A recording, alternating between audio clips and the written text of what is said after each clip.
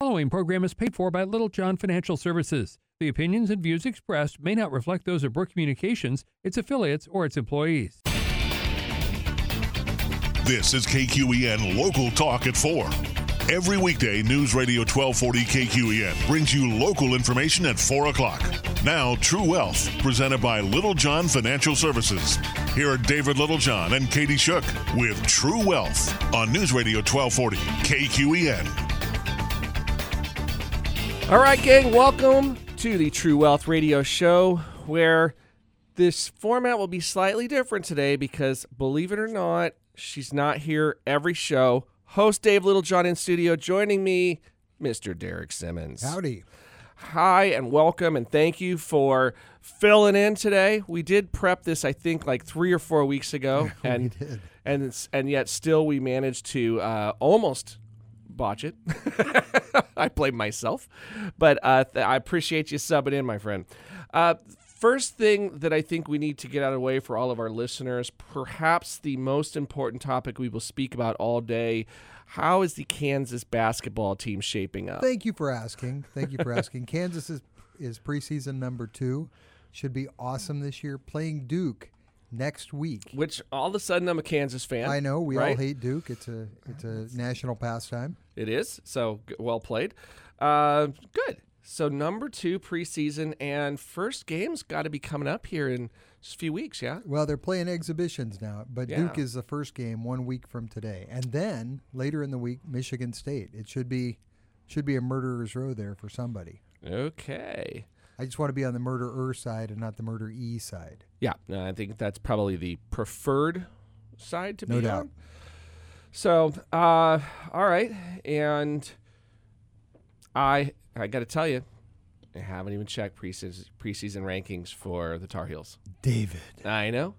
Well, like I said, first thing first, I'm really more of a playoff guy these days. I see. There's you have got me committed to March Madness. Good. So in that respect, I would like to believe we have a little time, and odds are that the streak will, resume, and the Carolinas made the tournament a lot. I think only one time they haven't in like the last 25 years. That sounds right. But and Brad Daugherty, doggone it. Anyway, I digress. This is an interesting topic, totally unrelated to what I had told you we might talk about, but really interesting because I bet you have an opinion about this, and I think our listeners may have a strange curiosity as well. It is financially relevant, although obscure. Okay. It's this recent California ruling that NCAA players can receive money for the use of their likeness in promotional, like commercial promotion. Right. That should be interesting. So my knee-jerk reaction to this is, well, I need more information, right? I have to make some assumptions, and those assumptions I kind of hope are wrong, because if it literally is, well, the player just gets the money, and it just goes to the player directly, I can see this being really advantageous to large media markets, and it could make a giant fissure in the competitiveness of NCAA basketball, because all of a sudden it's basically like star power recruits. Well, yeah, there's a lot to be discussed about what exactly that statute says, because I could see on the one hand somebody capturing revenue from their likeness in an NCAA basketball video game, but if they're every time their face shows on an advertisement for a game on ESPN, if somebody has to pay a royalty, that will completely undermine the structure of what we have. Now, that's not to say it wouldn't be replaced by something better. I thought it meant things like they could actually get a shoe contract in college. I have not seen that. Okay, so I have not seen that hypothesis, but it's possible. Right. Now, one thing that I remember, I don't remember who brought it. It may have been you. I don't know if we've talked about this at all before. I don't recall speaking about it, which makes this more interesting on air. Right. But the idea is, well, how does the money work? Is it that the players, it all gets put into a community pot, if you will, and the NCAA sort of distributes it to all the schools? Or is it pro rata? Is it, so how Well, how and where the money goes, I think, is also really important to the conversation. I have to agree. This is way more fun without having read the law. Yeah, right now we're just totally conjecturing. But no, the picture I have is that it's per person and it's tied to their likeness. So that would not result in pooled money for schools or even pooled money for a school. It would go into the guy's pocket. Yeah. I just think it's fascinating because if that were the case, again, my initial thinking is large media markets, more exposure, more potential opportunities for revenue gives Southern California schools a huge advantage over Kansas. Well, on the plus side, I've still got all my college eligibility, so I can still go back. I do not. I only have 1 year left. So you better make it a good one. I know, right? I redshirted my freshman year, and I did it in 4, so I've got 1 year left. I keep waiting for the call. It's been a long wait. But isn't your likeness on billboards up and down I-5? I've had my likeness on a billboard. It worked the other way around. I recall having to pay to do that. Oh, that's no fun. It's funny. I did a podcast with another individual who asked me about marketing ideas for financial advisors, and we joked about how that was perhaps the worst return on an investment I've ever experienced because it actually manifests in zero. Oh yeah, that's so we spent money and made nothing. So it was just a pure straight up. It could have been worse. Cost. Somebody could have called you and said, "I saw your billboard. I didn't like the way you looked. I'm firing you." Yeah, that's true. It did not directly result in anybody terminating relationships with us. So it went negative, but not super negative. It's hard that that's the sunny side of the whole deal, though. True. Very true. A handful of people must have recognized it because they're like, "Hey, I saw you on a billboard." I'm like, "Great. Did that lead to?" So yes. Clearly not enough of a call to action. And in today's modern era, total violation of marketing standards because how do you measure the return? Well, it was easy. We measured 0. Yeah. But how could we have measured the return? Well, poorly. So not a good plan. Live and learn, right? That's the nature of business. So speaking of living and learning, something kind of interesting. Now, as I understand, Eric, you have some progeny at home. I have like 150 children. Yes, and some of them are even yours. That's true. That's true. Right? I mean, you've kind of adopted many friends and other various borderline refugees through the Rotary Club from time to time. Right. I've got the 4 kids, and then we have a wonderful exchange student with us right now. It's a lot of fun. Yep, and of course you've been on the board of directors at the Boys and Girls Club forever, and I know great extension of your family through that. One of my favorite charities. And I will say, this I get to do in public, and this is very fun. Congratulations as a dad, because you've had not 1 but 2 outstanding youth awards in your family from the Boys and Girls Club. That was very exciting. Yes, and there was no nepotism going on in this one. They genuinely earned it. What happened was when I joined the club several years ago, Scott Stanley actually suggested it. The optometrist said, "Hey, you should come and be on this board." I had no idea what the Boys and Girls Club was, and it turns out to be it's a safe place after school for kids. Yep. Particularly when their parents work, as I do and my wife does. Right. So then we sent our kids, and they had a great time.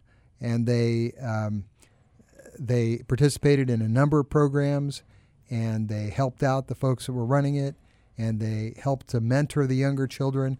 And then sooner or later, they win this Youth of the Year award, which was just really, I was very proud. Yeah.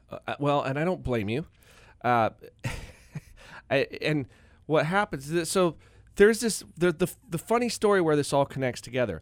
I got the privilege of being one of the masters of ceremonies at the event. It was something that you had done several times, but when your oldest son was given the award, you sort of graciously stepped down because that would have been weird. It would have been weird for you to be the MC and have it be your son. And so that's where I got tapped. And now having said, so I guess I'll just keep hanging out. And how many kids are you going to run through it, right? I've got 2 more coming. All right, now we set the bar high. It's true. Well, it was really cool. And I also want to say now this is not your eldest. I mean, your eldest, he also gave a terrific speech, but Gabe in his acceptance speech, he did a fantastic job. He really did. And so I thought a lot of poise, and so a couple young men that did a really good job speaking in front of a very large audience, I think, for a 14-year-old to, and really pulled it off with a ton of poise. I was impressed. So very cool. Well, all right. So now that we're done patting each other's backs and everybody feels so kumbaya, and that the Boys and Girls Club gets their local plug, right? Which this was totally unsolicited, and Derek did not know I was going to do this, nor does the Boys and Girls Club. But great organization, and I do think absolutely relevant to the core of the name of this show, which is True Wealth, right?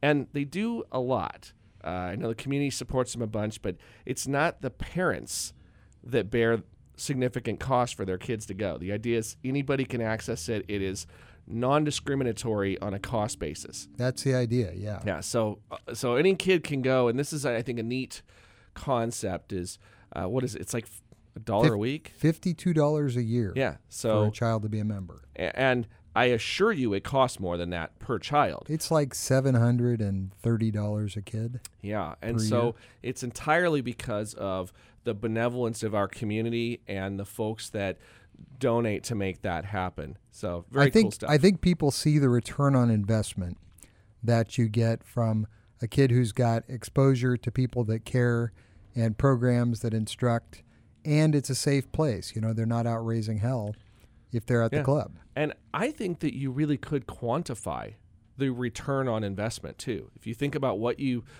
gets spent on each kid, and then the probability that those kids end up in an environment where they are productive in society and what ultimately manifests from that, I'd be willing to wager that's a very good ROI. I think that's probably true. So cool. Well, look, speaking of kids, I want to introduce, so we got to take a break, but when we come back, I told Derek we were going to do this. We both have kids. What are financial lessons that we wish our kids would get? We're going to cover that and more when we come back. This is David Littlejohn. And Derek Simmons. And you got True Wealth on News Radio 1240, KQEN.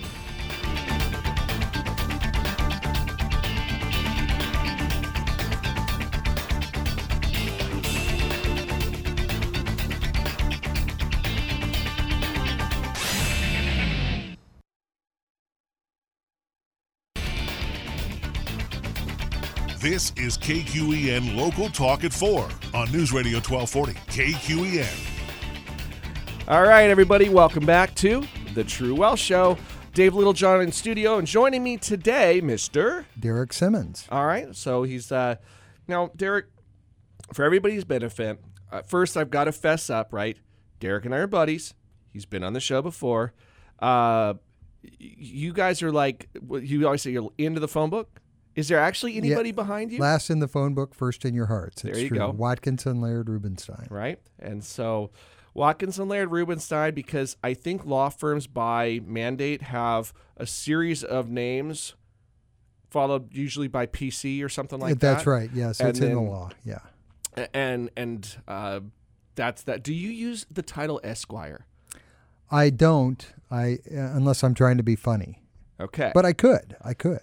Right. The other one. Could you do it without being funny?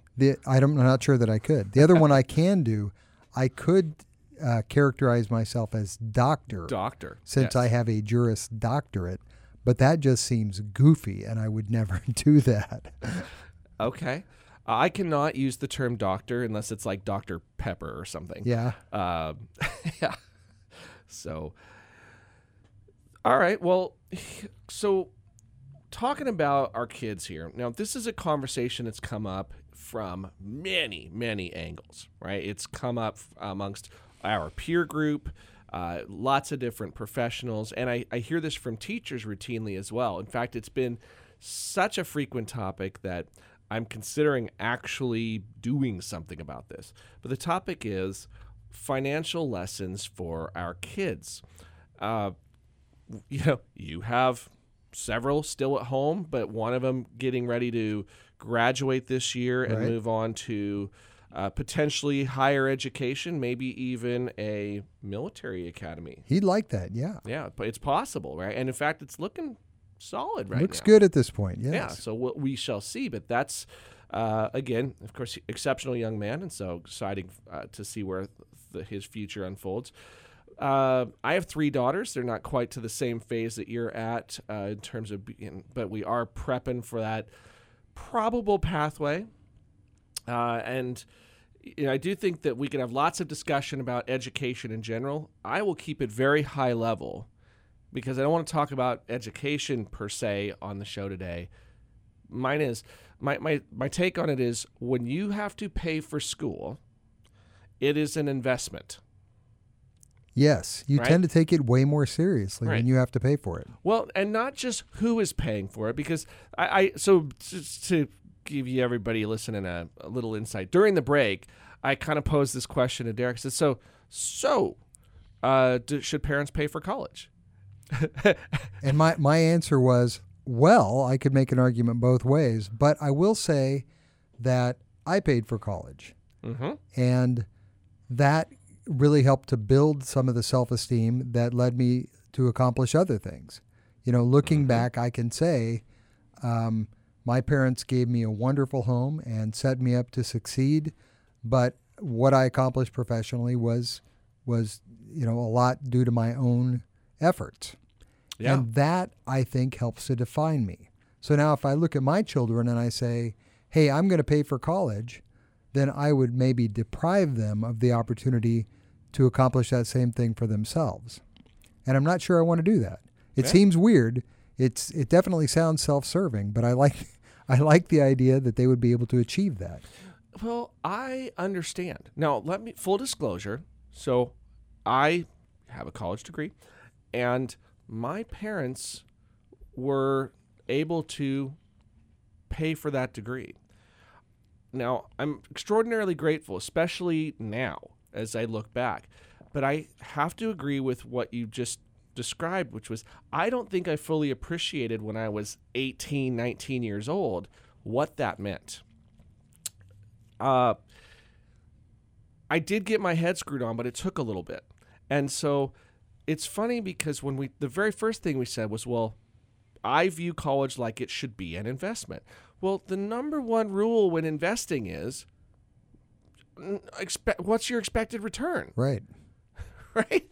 And so if I, as a student, didn't view it as an investment, then I was the one who was casual about it and somebody else was taking on the risk. Right. And you had the risk directly, right? So you had the skin in the game. Although, to be fair, I'm not sure that I realized it at the time. Yeah. When I went to school 30 years ago, the prices were substantially lower than they are today. True. So now I think children come along and then they go to college and they're pleased to have gotten into college and they're learning all those things about how to operate life when you don't have parents telling you what to do all the time. And they sign promissory notes. They borrow money to go to college, not having any idea how they're going to pay it off. Yes. They just don't understand, even if they've been told, even if they should know, the actual material, converting that into dollars out of my pocket later is something that is really hard for a lot of kids to learn. Yeah, it's literally the don't get it. And you've heard me talk about this on the program before. 18-year-olds, their brains are not even finished developing, right? I mean, like you think about a little kid is growing up and their muscles and their bones and there's all this physical maturing that goes on. The brain's the last thing. Oh, yeah. And so part of it is your judgment and your decision-making processes have not fully matured at that point. So this is also why teenagers sometimes do pretty dumb stuff because they don't process and judge the same way. It's also why, and I'll just say it, it's kind of terrifying when somebody says, we should give 16-year-olds the right to vote. And I go, listen, 16, as you like to say, my house, if you got to vote at 16, then there's a good chance that there'd be a water slide out of their bedroom. It's true. It's like I don't know that that's the right use of resources, but to them it would be totally cool. And yet these are the people that are borrowing enormous amounts of money on their own signature, sometimes with their parents co-signing, to go to college. Yeah. And there is, it's that lack of cause and effect and the way risks are evaluated and so forth. But on the investment side too, it's this, here's the number one thing I see with education in general is people look at it and say, well, this is a thing I want to do, but the income that it will generate isn't enough to really pay back the cost of the education. Right. And this is a huge problem with many professions right now where, we have a lot of social work type professions where you need a master's degree, and it's the debt that people incur to get that master's degree for the amount of money that the position will pay them. They won't recapture it. Yeah, it just doesn't pencil. Like, it's a charity position, and you'll put yourself in permanent debt. So there's an economic problem with that. Well, this is the math I did. I was a newspaper editor before I went to law school, and I did some math when I decided I wanted to go, and I was making probably $12.50 an hour, something like this, as a copy editor. And I did some math, and I said, if I take 3 years off of work where I don't get paid at all, and then I incur a bunch of debt and I have to pay it off on a 30-year schedule, and I can come out and make $50,000 a year, which is a lot of money. If I could make that, then in 7 years I'd break even on taking 3 years off and borrowing the money. Mm-hmm. And it worked. It absolutely did work, but I needed to do that math before I did it. Because if I borrowed that money without a plan, I wouldn't know what I was giving up, and I wouldn't know where I was going. Yeah, yeah. So, bottom line, and for you parents out there, this is one of those financial lessons that I would really try to impress upon kids. Now, that I didn't get it till I was 30, but even so. Yeah, well, but here's the thing. Part of what we want to do is take some of the wisdom that was gained from experience and try to transfer it so that you don't have to gain it from experience. Yes. Right? It would be nice Learn from the wisdom, not the experience. It'd be nice if my children could learn from my mistakes and not just theirs. Yes. And so when we talk about, hey, how, and sometimes it's tough to be heard from as a parent. Your own kids just roll their eyes and go, yeah. Now, that is also true that it's hard sometimes for parents to take kids seriously. I've seen adult children that are, pretty sharp, and the parents just struggle to listen to them when right. they actually do know what they're talking about. But there's a lot of history there that sort of makes it tough. It's true. So first and foremost, to everybody out there, and actually I shouldn't say kids, I should say to anybody that's looking at education, you need to do a very fair assessment of what is the value and is there a realistic return on investment, or are you doing this because it just feels good, and that's part of the return on your investment is I just want to say I did it. And I'm okay with that as long as you walk into it with your eyes open and that's what you're doing. Right. Just don't whine later and go, oh, woe is me for all this debt I've incurred when I did this thing that I knew going into it was going to create a problem, and now the problem is here, and I'm pretending like I'm a victim. No. That was totally self-induced. Yeah, you rephrase that as, it seemed like a good idea at the time. Sure. Well, and I rephrase it as, well, you did jump on the tracks when the train was coming. So, and you saw it in advance, right? So, all right. So there's, I guess one piece of financial advice is, for all of you out there that are looking at education, let there be a return on it. Okay. And try to quantify it somewhat. Make the decision around it, because we have a bunch of jobs in this country that are going unfilled right now. They're just not necessarily the kind of jobs that we have culturally encouraged everybody to go seek. Everybody's, trying to go through a liberal arts education process. Meanwhile, we can't get the folks that build our infrastructure. We can't fill those jobs fast enough. Right. And pretty soon, plumbers and electricians are going to be making more money than our doctors and attorneys at the rate we're going. We'll need them as much. We will. Robots don't. Robots are really good at building things right now that require repetitive processes, but it's really hard to take a robot into your house under the crawl space and fix plumbing. Like, they don't know how to do that. But if somebody's got one of those ideas, we should help you patent it. Yes. Because that sounds like fun. Agreed. Other advice that we would offer our kids. So I've got a whole list of stuff here. Let me jump out with one, okay? Let's do it. One that everybody should know. You don't quit your job until you've already lined up the next one. This is the monkey in a tree theory. Okay? You know, monkeys have like thumbs on all their limbs. Right. Okay? And most of them pretty long, useful tails too. If you ever watch a monkey, not very often are they flying through the air. They are swinging from limb to limb, and they don't let go of one point of contact until they've grabbed the next. Huh.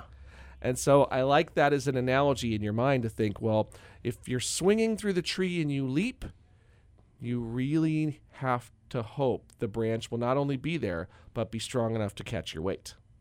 I like it. So I agree with you. Have a job lined up before you leave the one you're at.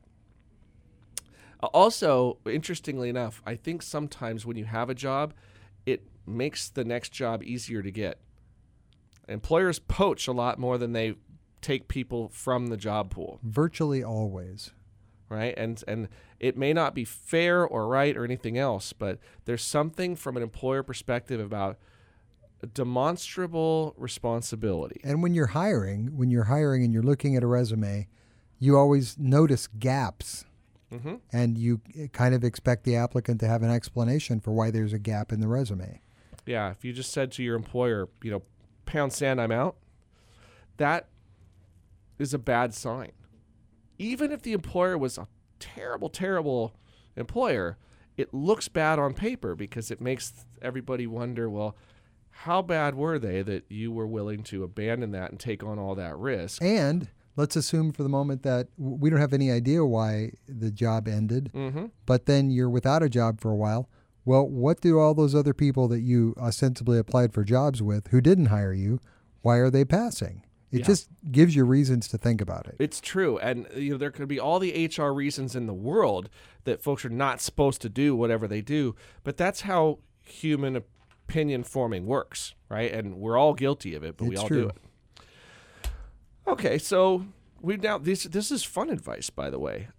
It's kind of a different path than I had initially started on, but I like this because this is a really practical application stuff for folks, and it's not just necessarily for youth. This is good financial advice for anybody. Yeah, is have a ready-made explanation for why there are gaps in your on your resume if they exist, and try not to make them too flaky.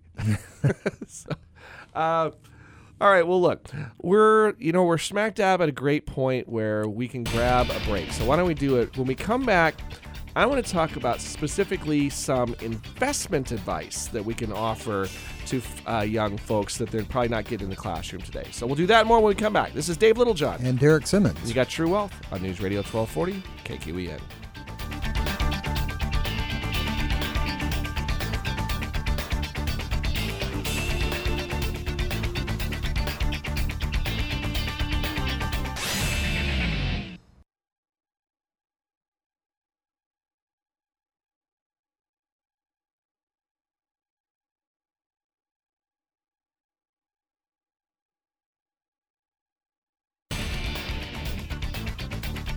This is KQEN Local Talk at 4 on News Radio 1240, KQEN. All right, gang, welcome back to the True Wealth Show. It's the Dave and Derek Show today. Yay! I know, right? And we're talking about advice for kids, and I keep using that term, but really, and the reason I'm using that term is because I am thinking about youth that are still oftentimes that haven't left the house, so under 18, and we're still trying to make a good impression on them financially and trying to set up some rules for life. And the reason is I don't think that most education systems do this. And there may be some private schools that have a little bit of this going on, but for the most part, it's not it's financial management's not present in our financial curriculum. Right. And in fact, we teach economics, but we tend to teach it in the senior high level. Right. And even then, a lot of people don't understand a lot of the basic concepts. Well, and I think we teach economics, but we don't teach fundamentals of finance, right? We don't teach financial literacy. It's actually economics. It's like, well, what's a pricing model? Oh, it's here's supply and demand, and here's the variables. And so that's a theory about how the financial system would operate in terms of pricing, and but we don't really talk about the currency system. We don't talk about the Federal Reserve and the Treasury and the relationship of how money is either added or pulled from the financial system. So is that the part we need? No. Okay, what do we need? We need rules for how to be responsible with money. Because what we do is we have this sort of negative consent teaching methodology, and it happens through a real carnal nature that we have. Can I buy candy? No. Can I buy candy? No. Can I buy candy? No. That one? Sort of. It's more like, hey, this cereal has a prize in it. I want to go buy it. Right? Advertisers create the perception of need, right? It's not need, it's want. And then we mistake want for need, and we prioritize wants over needs, and we will then use money we don't have to buy them. Okay? And this is, I know right now there are people that have decent paying jobs working at the mill that have truck payments that are higher than their apartment payment. And you think, what are you doing?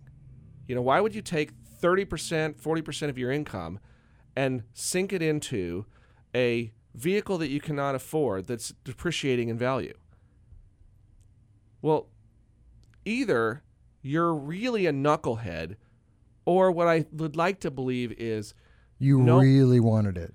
Well, you may have really wanted it, but nobody ever showed you just how much that's going to cost you and how damaging it's going to be. Because I don't know anybody that comes out of school and says, you know what I'd like to be one day is so broke I can't afford anything and miserable. Right? Even folks that come from generational poverty would love the idea of, if I could win the lottery and strike it rich, it'd be amazing. Yes. Now, they may not have the skills to manage any money if that happened, and we see that repeated throughout history is folks that don't know how to manage money get a huge sum of money and spend all of it. Right? That happens again and again. But I think for the vast majority out there, we don't teach basic skills. Like, here's a no-brainer. Okay, number one rule for not being broke in life: spend less than you earn. It's true. It doesn't matter how much money you make if you spend 103% of it. Yeah. It's amazing that people do it too. And again, confusing the want and the need. I really want the stereo. I don't have the money for it. Somebody will give me a credit card so I can have the thing now, and I'll pay for it over time. And said, oh, buddy, will you pay for it? There is a rule right there. Pay for it over time. If you're going to pay interest on something, you're wasting money. And here's what I will tell you. The only time that I would say buying something where you're paying over time may make sense is if the thing that you are buying is going to appreciate in value, which is why the Dave Ramseys of the world will give you leniency, even though not a pass, on purchasing a home. Right? Because you gotta live somewhere, and you're gonna make a monthly payment to somebody else at rent, or you can make a monthly payment to yourself and buy an asset that theoretically should appreciate in value. But he'll tell you, Ramsey, all day long, nope, just get a beater car and then save your money until you can afford to get something nicer and pay cash. And that's generally true. So here's a question for you. Mm-hmm. How do we feel about if you've got interest, if you've borrowed money at a very low rate, and then you say, well, hold on, I could invest this money and make more than I would save by paying off the interest early? This is a sophisticated strategy. There's a name for it. Okay, what you've just described is what we call arbitrage.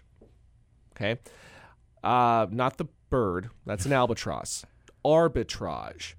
And an arbitrage is exactly as you've described, borrowing at a lower cost to obtain the funds then they are invested and appreciating, right? Now, so you're making the difference. And I'm not suggesting that anybody borrow money to invest it, but if you have the choice between applying money that you've saved either to pay off the debt or to invest it, then applying it to invest if it's going to make a bigger right. return. Here's the example. I could either buy a vehicle right now and pay cash for it, or I can invest, or I can borrow the vehicle's 1.9%, and I could invest in a 5-year bond that's going to pay me 7%. Right. Right? And so the money I could have put in the car that was going to lose value instead is growing by being invested in the bond. And then you make the payments on the vehicle. Well, first I would tell you, maybe. Okay, and here's the maybe. Vehicles depreciate. If you are making payments on a vehicle that is worth less than what you are paying into it, you have a problem. Because if you have an accident and your vehicle is gone, but you still owe money on it, right? So the insurance value, it's like, well, vehicle is totaled. Here's the total amount that we'll give you for it. And it's not enough to finish paying off the vehicle. Well, now what are you going to do? Okay, but that's a vehicle example. Correct. So let's try one that's not a vehicle.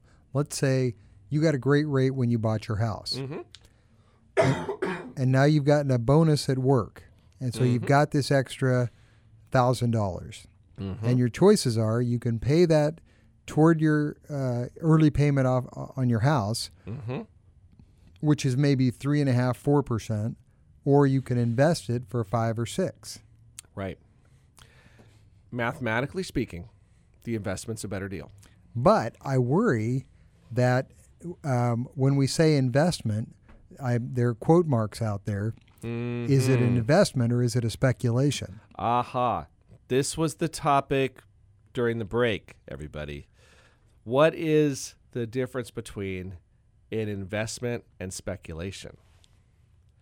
Right? And so we kind of went around on this one, but I think first is, I like the way you phrased this too, right? It was, there's a material risk that you could lose it all. Is that how you phrased it? Yeah, I think that's it's pretty close. Yeah, and so the idea meaning you really could, when you're speculating, you could lose it all. And I would say at that point, your risk reward is really out of line with what we described earlier, borrowing and not paying the house off, but instead putting into some really speculative venture. The interesting thing about this is it's hard to get to a right or a wrong answer. You can run math scenarios that will easily rationalize that you'll make more money by investing instead of paying off the debt because the returns are higher and because more than likely they're a compounding return as opposed to interest in a home, which is front loaded but is straight line calculated. Right? So we already know how much interest your loan on a home will be when you enter into it. You know, you can look at the amortization schedule. You know how it's going to shape up for the life of the loan. So it's a known at that point. It's typically fixed unless you have a variable rate. Okay, but if you have a fixed rate loan, you know the terms. The investment implies variable rate of return. Doesn't have to be. It could be a fixed rate of return, in which case fixed rate of return with no risk, borrowing at 3% or let's say 4% on a home loan, but reinvesting at, let's say 7% in a fixed return, that's pretty strong, as long as there's no tax gotchas. But fixed investment return. Well, it sounds like a unicorn right now. I don't know if that really exists, a 7% fixed return that has no risk. Yeah, I haven't seen any. So, but yeah, on paper, our mathematical example, that would be a good one where I'd say, well, yeah, I mean, if you can make the 3% spread, because guess what businesses commonly do this? I don't know. Banks. It's exactly well, sure, they make loans at higher rates than they pay interest. Right. For So people banks are depositing. all about arbitrage. Let me take your money in. I'll pay you a little bit of interest, but I'll loan it out to somebody else. We'll underwrite the loan and manage the risk, just like an investor is supposed to do.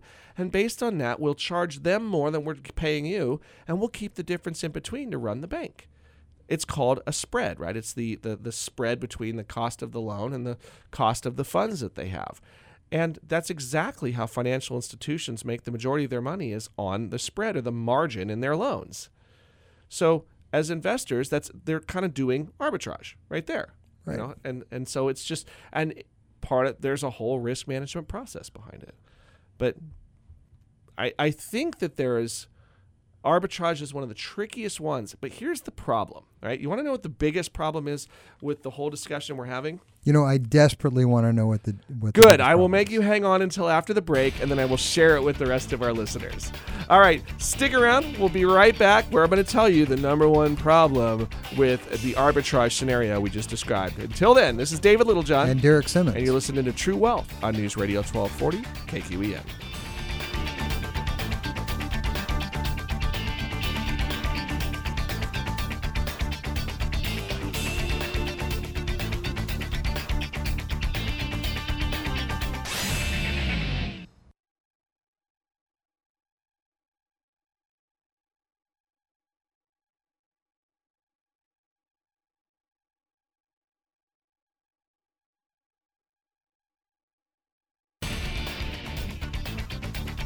This is KQEN Local Talk at 4 on News Radio 1240 KQEN.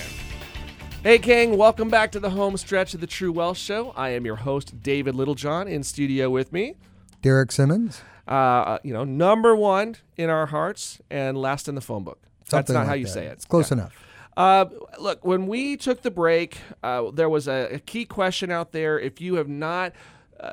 this is all going to be on podcast. So check out the podcast if you need to go back. It'll be available at our webpage at littlejohnfs.com. It'll also be on the radio station's webpage at 541 Radio. And if you go to LittleJohnFS, there's actually all the history. We got podcasts that go back for years. So you can go back and check all those out. They're available on iTunes and all that good stuff too. But here's the question. We were talking about arbitrage. Okay, this idea that, well, what if I could, because this is advice for youth today, things that we wish that our kids would figure out. And probably number one is how to spell arbitrage, but I think they could probably get Yes, yeah, and that's what Google is for. Yes. So if arbitrage is borrowing at a low cost and then investing in a higher cost, what is the number one problem with this strategy? And that is knowing what to invest in. Or maybe not even doing that, borrowing the money and then not investing. Yeah, I would say the number one problem is it's human behavior, right? There's a reason that Dave Ramsey isn't out there talking about this. Dave Ramsey's a smart guy. He gets it, okay? He's not talking about it because people will wreck themselves, right? I mean, most of the folks that are listening to him are trying to figure out how to financially repair damage they did because it's so easy. It's so tempting. And so bad behavior, you think, you gave this great example at the break, right? Oh, yeah. So I talk with my kids about this. Yeah. So I have a kid that comes to me and says, Dad, I got, you gave me this $20 for my birthday. I want to spend it on Pokemon cards. And I say, well, that's not a good thing. I'm not going to let you do that. And they say, well, why not? It's my money. And I said, yes, but the fact that you want to spend it on Pokemon cards tells me that you don't know what it's worth. Right. And that is kind of the key, is that I see folks a lot of the time that either they don't know what it's worth, or this is the more common thing that you'll see. Folks will they'll spend it more than once in their mind. Yes. This is actually a huge issue. Hey, I got $20 from my grandparents, and so I went out and bought a $10 this and a $10 that and a $10 something else, and you went, where did it all go? And I said I'm going to the movies with my friends next Friday. Yes, and so all of a sudden you've spent it more times than you have. This is also a really common thing that happens when you get a rebate. Well, I spent the money on something. Later on, it gets mailed back to me as a rebate. Oh, found money. I can go do this. Nope. Now it just meant that you paid full price for the other item, and you spent more. Right. So this is human behavior stuff that folks, I use this term all the time. It's normal. It's just wrong, right? We do normal things all the time that are wrong. It's failed mental accounting, which is why arbitrage is so dangerous. And it's dangerous because there's so many temptations out there.